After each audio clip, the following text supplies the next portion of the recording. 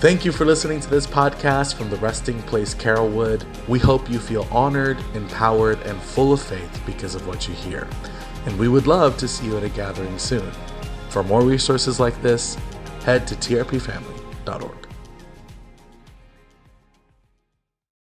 All right. How many are ready for the main point? Main point. If connection is the goal, forgiveness is how we stay there.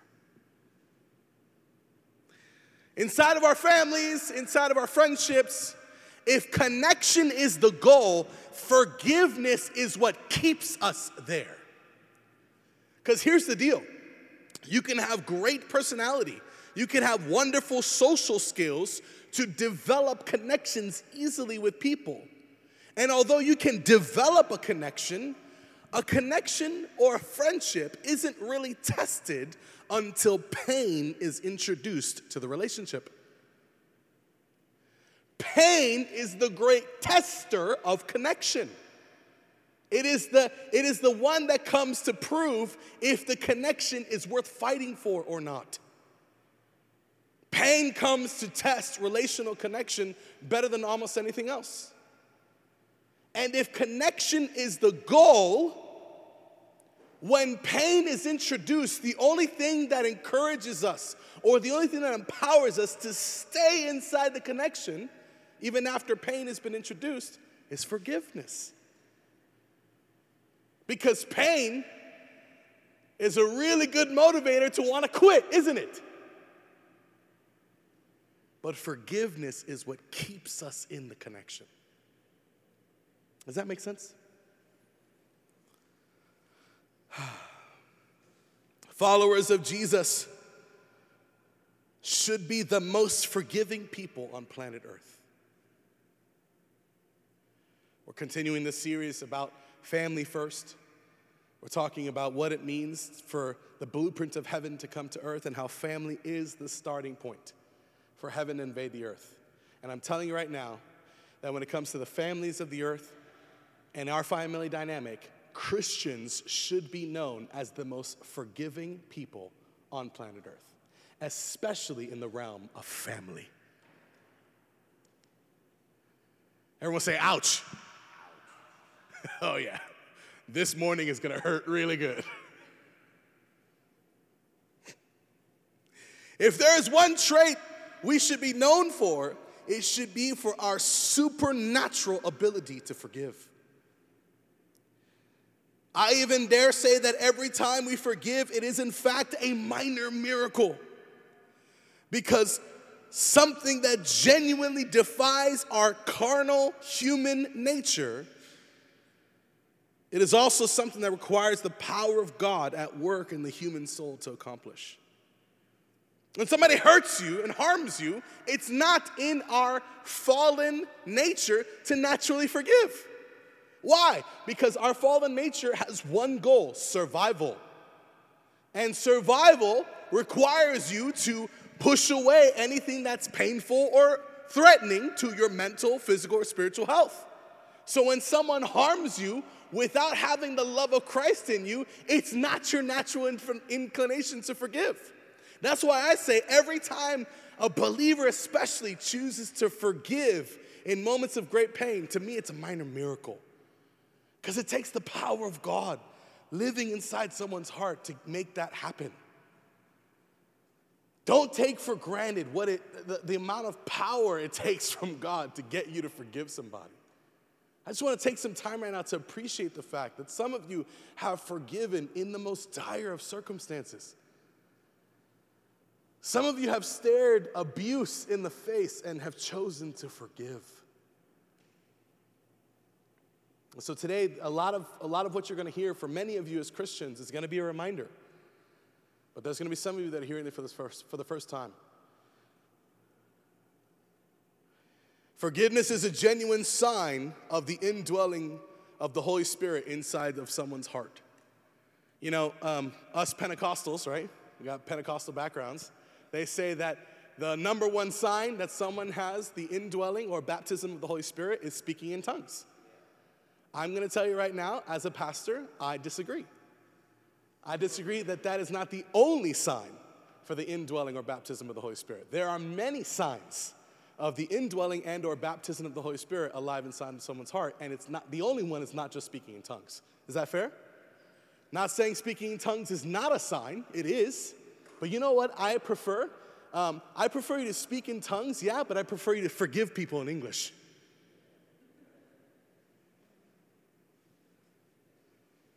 I speak in tongues, yeah, but are you forgiving in English?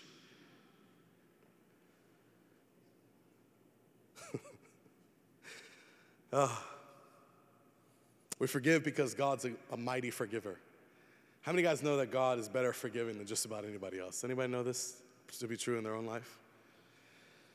It says in Psalms 25:11, for the sake of your name, Lord, forgive my iniquity, though it is great. Everyone say, for the sake of your name. I didn't hear you. Say, for the sake of your name. It says, Lord, forgive my iniquity, though it is great. What David is saying here in the Psalms is like, God, for the sake of your character, on the basis of your nature, would you please forgive me? David was a man that knew God's heart. In fact, his greatest claim to fame is that he was a man after God's own heart. So he knew that inside the heart of God is a God that seeks to forgive.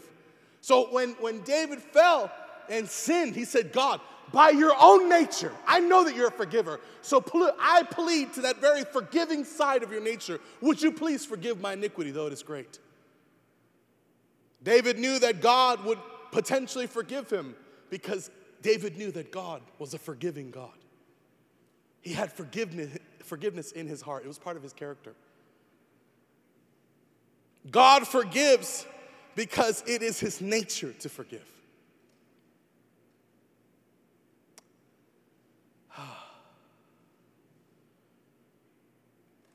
I can just stop right there. We can literally just stop right there and go home and just say hallelujah. That God forgives because it's simply his nature. It's what he's like. He doesn't know how to be any different, by the way. This is what he's like. God forgives because it is his nature to forgive.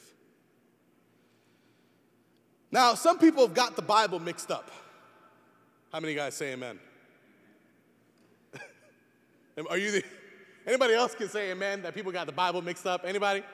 Yeah? Some people think that God just got nicer when Jesus showed up. Like God was really, really, really mean, and then boom, Jesus shows up and he's nice all of a sudden. Anybody? Everybody heard that or like noticed that tone? Some people got the Bible mixed up, y'all. God didn't get nicer when Jesus showed up. Jesus just finally made God clear to understand. But even in the old covenant, everybody say old covenant. But even in the old covenants, God was always searching for a reason to forgive. Oh, you know, God finally started forgiving when Jesus showed up. Wrong! God was searching. God, the entire time he has had relationship with humans, he has been searching for reasons to forgive. He told Abraham, right before the judgment that was about to mount up against Sodom and Gomorrah, he said, Abraham, if I can just find 10 people righteous in Sodom and Gomorrah, I will not pour out my wrath. Just 10. In a city of thousands. If I can just find 10 righteous people, I'll spare the entire city. I'll spare the entire region. As many of you know, Abraham started off with 50, and then he kept negotiating his way down with God as if it was like a sale on Facebook Marketplace. Like, all right, maybe if we just bring it down a little. And God kept saying yes.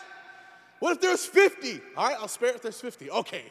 All right, well, maybe if there ain't 50, what if there's 40, and he kept whittling his way down. Finally said, God, what if there's 10? He said, for 10 people, I will not destroy Sodom and Gomorrah. Look what he says to Jeremiah. Oh, look what he says to Jeremiah in Jeremiah chapter 5. Go up and down the streets of Jerusalem. Look and consider and search through her squares. If you can find but one person, who deals honestly and seeks the truth, I will forgive the whole city. Our God is a natural at forgiving. He seeks reasons to forgive. Yes, even in an older covenant that was based on human merit, based on human righteousness, he still sought reasons to forgive. And by the way, on the whole Sodom and Gomorrah thing, people always look at God as this wrathful God. Like, oh, God obviously wants to pour out wrath because look at Sodom and Gomorrah. Listen, for every Sodom and Gomorrah, there is a Nineveh. For every Sodom and Gomorrah, there is a Nineveh where God sends a messenger to preach the good news, and the city repents. And instead of pouring out wrath, he pours out forgiveness and blessing. Read your Bibles, folks.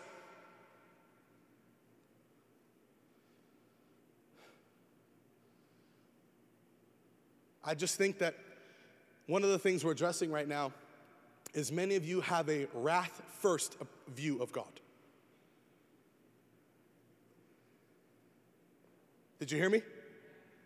The thing that I'm addressing right now is that some of you have a wrath-first view of God. If you actually read your Bibles, if you actually sat and watched and read through the stories of the kings of Israel, God would wait centuries before he finally poured out wrath.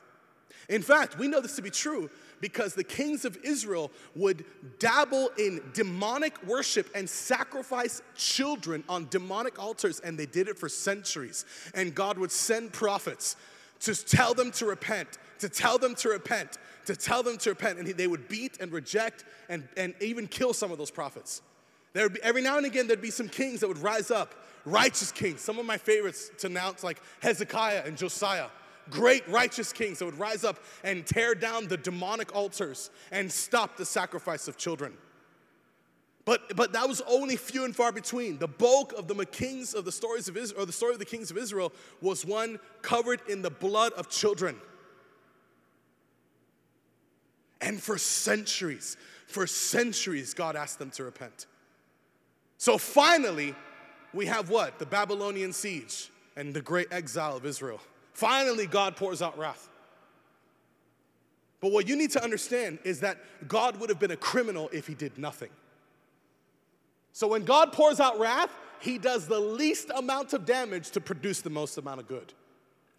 Which is why if there's anyone who should be trusted with the wrath of mankind, it should be a gentle God like ours. Because you know what? In his wrath, he remembers mercy. In his wrath. When he pours out wrath on, if he pours out wrath on a nation, he still remembers mercy. So what I'm trying to address right now is some of you have this wrath-first view of God, and it's not correct. Our God is the God that was willing to wait centuries, give people centuries of time to repent before he finally poured out wrath. Do you follow with me? Yes? Yes or yes? Okay. This is why God is able to forgive the entirety of the sins of humanity, because Jesus was the perfectly righteous one. He was tempted in every way but did not sin. Let's go back to what I read in Jeremiah chapter 5, verse 1. He said, if you can just find one that is righteous, I'll forgive a whole city. And then finally, one steps on the scene who is perfectly righteous. Now finally, God found a reason to forgive humanity. And he found it in his own son. That's why we praise Jesus. That's why we thank Jesus, because although he was tempted in every way as a human, he did not sin. Oh, what if Jesus would have sinned? Well, he couldn't. He was God. Wrong. He was 100% God and 100% man. He could have sinned, but he didn't. And now you and I have access to forgiveness. Now there was one that was righteous, that stepped on the scene, that earned the forgiveness of God for all of us. Can we just praise Jesus right now? Come on, just give Jesus some praise right now. Thank you, Jesus. Oh my God. Wow. the righteous one. I'm so glad. And when somebody asks me, so do you think you're going to make it to heaven? Probably not on my own. But I don't got to worry about getting to heaven on my own because my life is riding on the boat that is Jesus, and he's getting me in because he's the righteous one, not me. I have been put in Christ. And now, I actually am the righteousness of God in Christ Jesus. The same righteousness that Jesus bears, I now bear. Some of you actually, this is not on my notes at all, so whatever. Some of you have a problem with praying to God on your own righteousness. Part of the reason why you have an issue with praying to God is because you go to talk to God and you think about how many sins you've done in the last week or so. So now you're coming to God with this guilt trip. Like, oh, God, I know I've messed up really this week, but if you could really help me out. Stop that. You don't go to God on your own merit. You go to God on the merit of Jesus. Do you understand? It would be like as if God, like you may think that God may want to avoid you because you've been sinning a lot this week, but God would never want to avoid a conversation with his son Jesus, right? Let me ask you, would God ever want to avoid a conversation with his son Jesus? Yes or no? So if he would never avoid Jesus, guess what? He'll never avoid you because now you are in Christ. When you got saved, he didn't just come to dwell in you, you went to dwell in him. And now on the very throne of God, inside Christ is Mike Holness. Inside Christ is Leslie, Brianna, you're all in him. So now you have been put in the highest position in heaven. All you have to do now is turn, and the Father is right there. Because the Bible says that Christ is seated at the right hand of the Father. And if Christ is there, you are there as well. So start praying. Stop avoiding prayer as if like you're going to get struck by lightning. You don't access the throne of God on your own merit. You access it on the righteousness of Jesus. This is why the Bible tells us to approach the throne boldly. Because he made a way. Wow, not in my notes at all, but glad we went there, huh? Okay, hang on. Okay, so Jeremiah 31:34, it says, no longer will they teach their neighbor or say to one another, know the Lord, because they will all know me, from the least to the greatest, declares the Lord. For I will forgive their wickedness and remember their sins no more. That word forgive is the Hebrew word salach. And salach means a pardon, a judicial pardon. The same way right now, the governor, if one of you actually were to go to prison right now, the governor of Florida can issue a judicial pardon and you can leave prison. You can leave scot-free. The governor has the power to pardon sin. This is a legal pardon. So when God forgives sins, it's like he's actually giving you a legal pardon. Except here's the thing. What a lot of people don't realize is that it actually works the same way as it does in our current judicial system. You can receive the pardon and choose not to accept it. The pardon can be issued and you can choose to still stay in your jail cell. Which is what happens to everyone that rejects Jesus. The judicial high table, the high court of heaven has offered a pardon to humanity. And although the pardon has been offered, not everyone receives it. They choose their jail cell. This is the great tragedy of the fallen lost.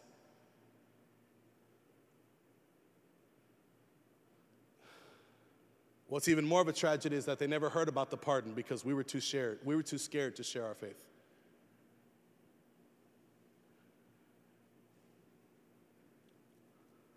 Jeremiah 33:8 says, I will cleanse them from the sin they have committed. I will cleanse them all from the sins they have committed against me. I will forgive their sins and their rebellion against me. Yeah, thank you, God. Matthew 9, Verse 6, but I want you to know that the Son of Man has the authority on earth to forgive sins. He said to the paralyzed man, get up, take your mat and go home. All of your sins have been forgiven. And the punishment of your sins that your sins require have all been paid for by Jesus dying on the cross. Now here's my thing. I wonder how many of you are still paralyzed by your own self-condemnation and lack of receiving of your own forgiveness. Today it's time for you to pick up your mat and walk out those doors free.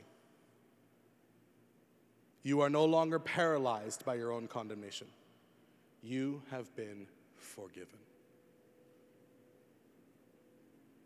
Let's all just take a deep breath. Ready? That's forgiven air you just breathed, okay?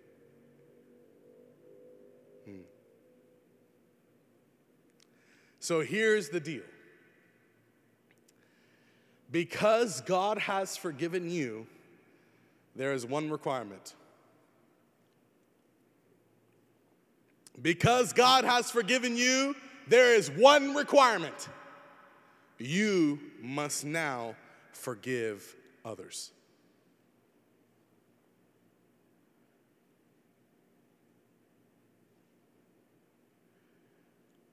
The Bible says in the book of Genesis, chapter 1, verses 27 and 28, he says, In the image of God, he created them, male and female. You have been made in the image of a forgiving God. So now it's your turn to forgive. 1 Corinthians chapter 2, verse 16, in the Amplified, it says, for who has known or understood the mind of the Lord, so as to guide and instruct him and to give him knowledge?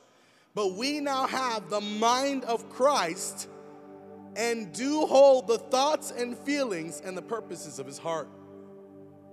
Joel, I can't forgive. Yes, you can. You're made in God's image and you have the mind of Christ. If Christ in his mind could be hanging on the cross while they are spitting on him and mocking him and his flesh is torn to ribbons, if he can look down on the horizon of humanity and say, Father, forgive them, for they know not what they do, while hanging and dying on the cross for the very people that put him there, if he can do it, so can you. You gonna play something? It's coming? Okay. Ephesians chapter 4, verse 32. Be kind and compassionate to one another, forgiving each other, just as in Christ God forgave you. I'm going to read you a couple benefits for forgiveness. You guys okay with that? So this actually comes from a study from Johns Hopkins University. And this actually comes from a secular doctor. Whether it's a simple spat with your spouse or a long-term held resentment towards a family member or friend, unresolved conflict can go deeper than you may realize. It may be affecting your physical health. The good news, studies have found that the act of forgiveness can reap huge rewards for your health, lowering the risk of heart attack, improving cholesterol levels and sleep, and reducing pain, blood pressure, and levels of anxiety, depression, and stress.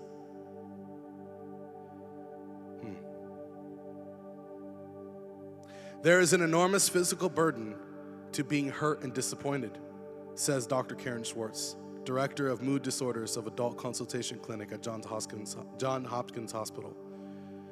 Chronic anger puts you into a fight or flight mode, which results in numerous changes in heart rate, blood pressure, and immune response. Those changes then increase the risk of depression, heart disease, and diabetes, among other conditions. Forgiveness, however, calms stress levels, leading to improved health.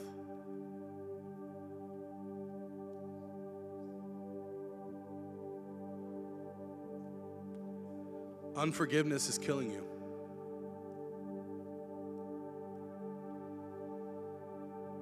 But it doesn't have to.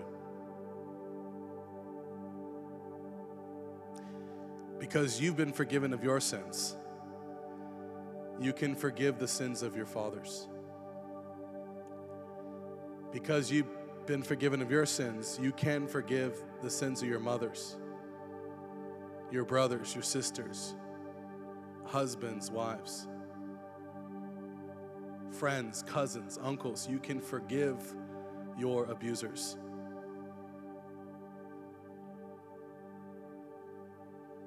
And in doing so, you can extend the years of your life.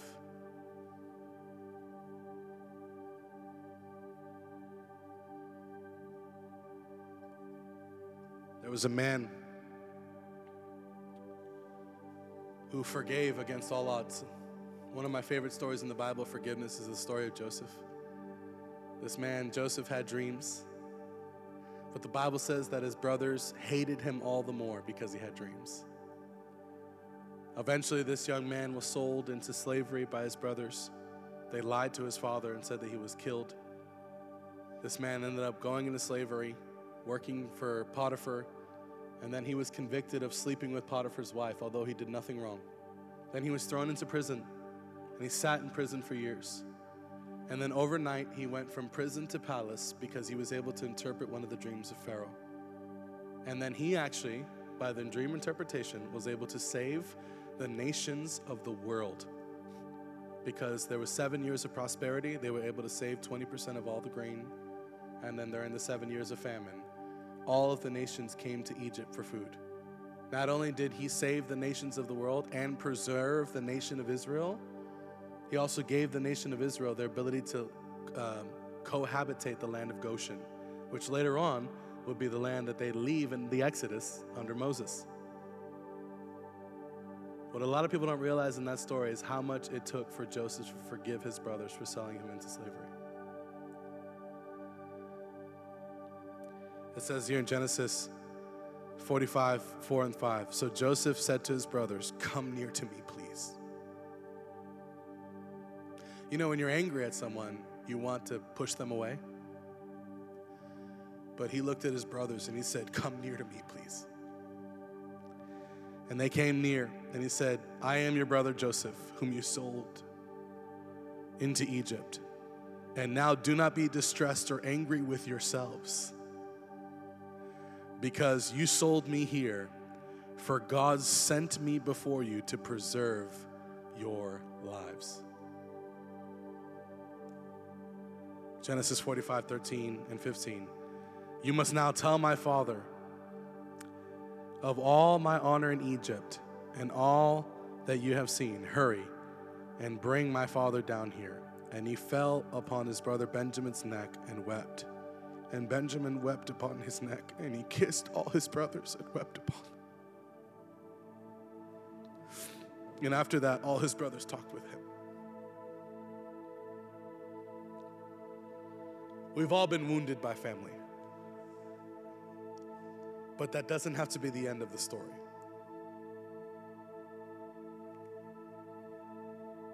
If forgiveness is the goal, if connection is the goal, forgiveness is what brings us back.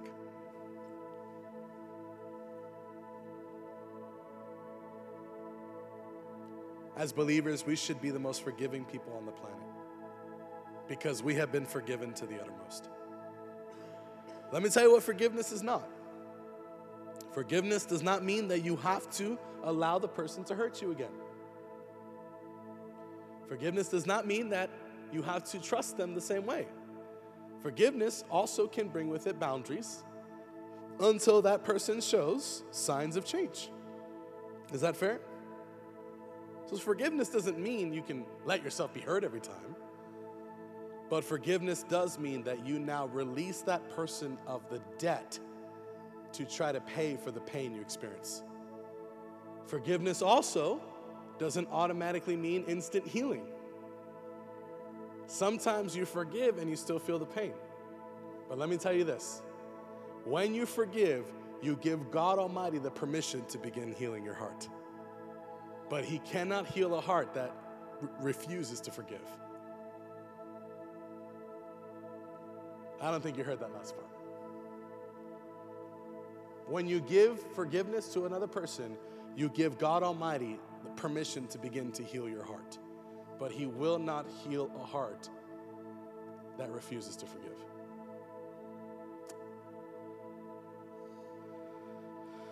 Why don't you stand to your feet?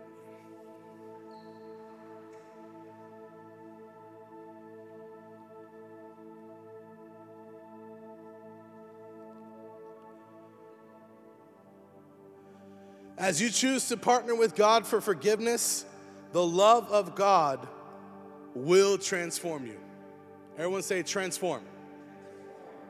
As you choose to partner with God for forgiveness, the love of God will transform you from being angry with that person to eventually being angry for them.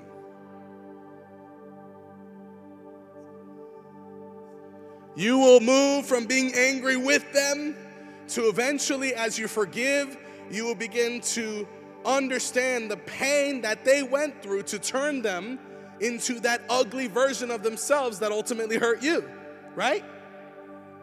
Because hurting people hurt people, right? So if that person hurt you, once you forgive, God will begin to transform your heart from being angry with them to being angry on their behalf against Satan that damaged them in the first place. And then here's the deal. God will then use you to become the intercessor on behalf of your abusers. Because, by the way, that's what Jesus did for us. When we abused him, he prayed for us. When we mauled him and wrangled him and beat him and mocked him, he forgave us and called the blessings of heaven down upon us. Which is why his act of selfless intercession now still has a ripple effect thousands of years later. Now, I'm not saying that this means you have to allow your abusers to keep abusing you. That's not what I'm saying. What I am saying is now you hold the authority in your hand to see them redeemed better than almost anyone else on the earth.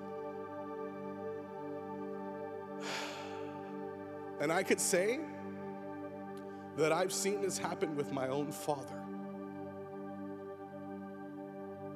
My father growing up was a very angry man. But I've been praying for my dad all my life. And now my father is genuinely not the same person he was. God has changed my father's heart. But it took someone, a lot of someones, by the way, stepping in and choosing to forgive and start praying on behalf of those who hurt me. This is why Jesus says, whenever you do good to those who harm you, you draw burning hot coals on their head. Cut straight through the noise and start to rip the lies out of their own mind. Whew.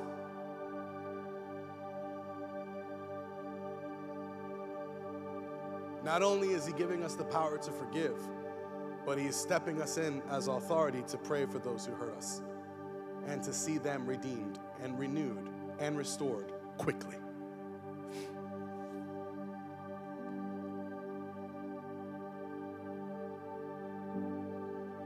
He will move us and transform us from being angry at them to being angry for them.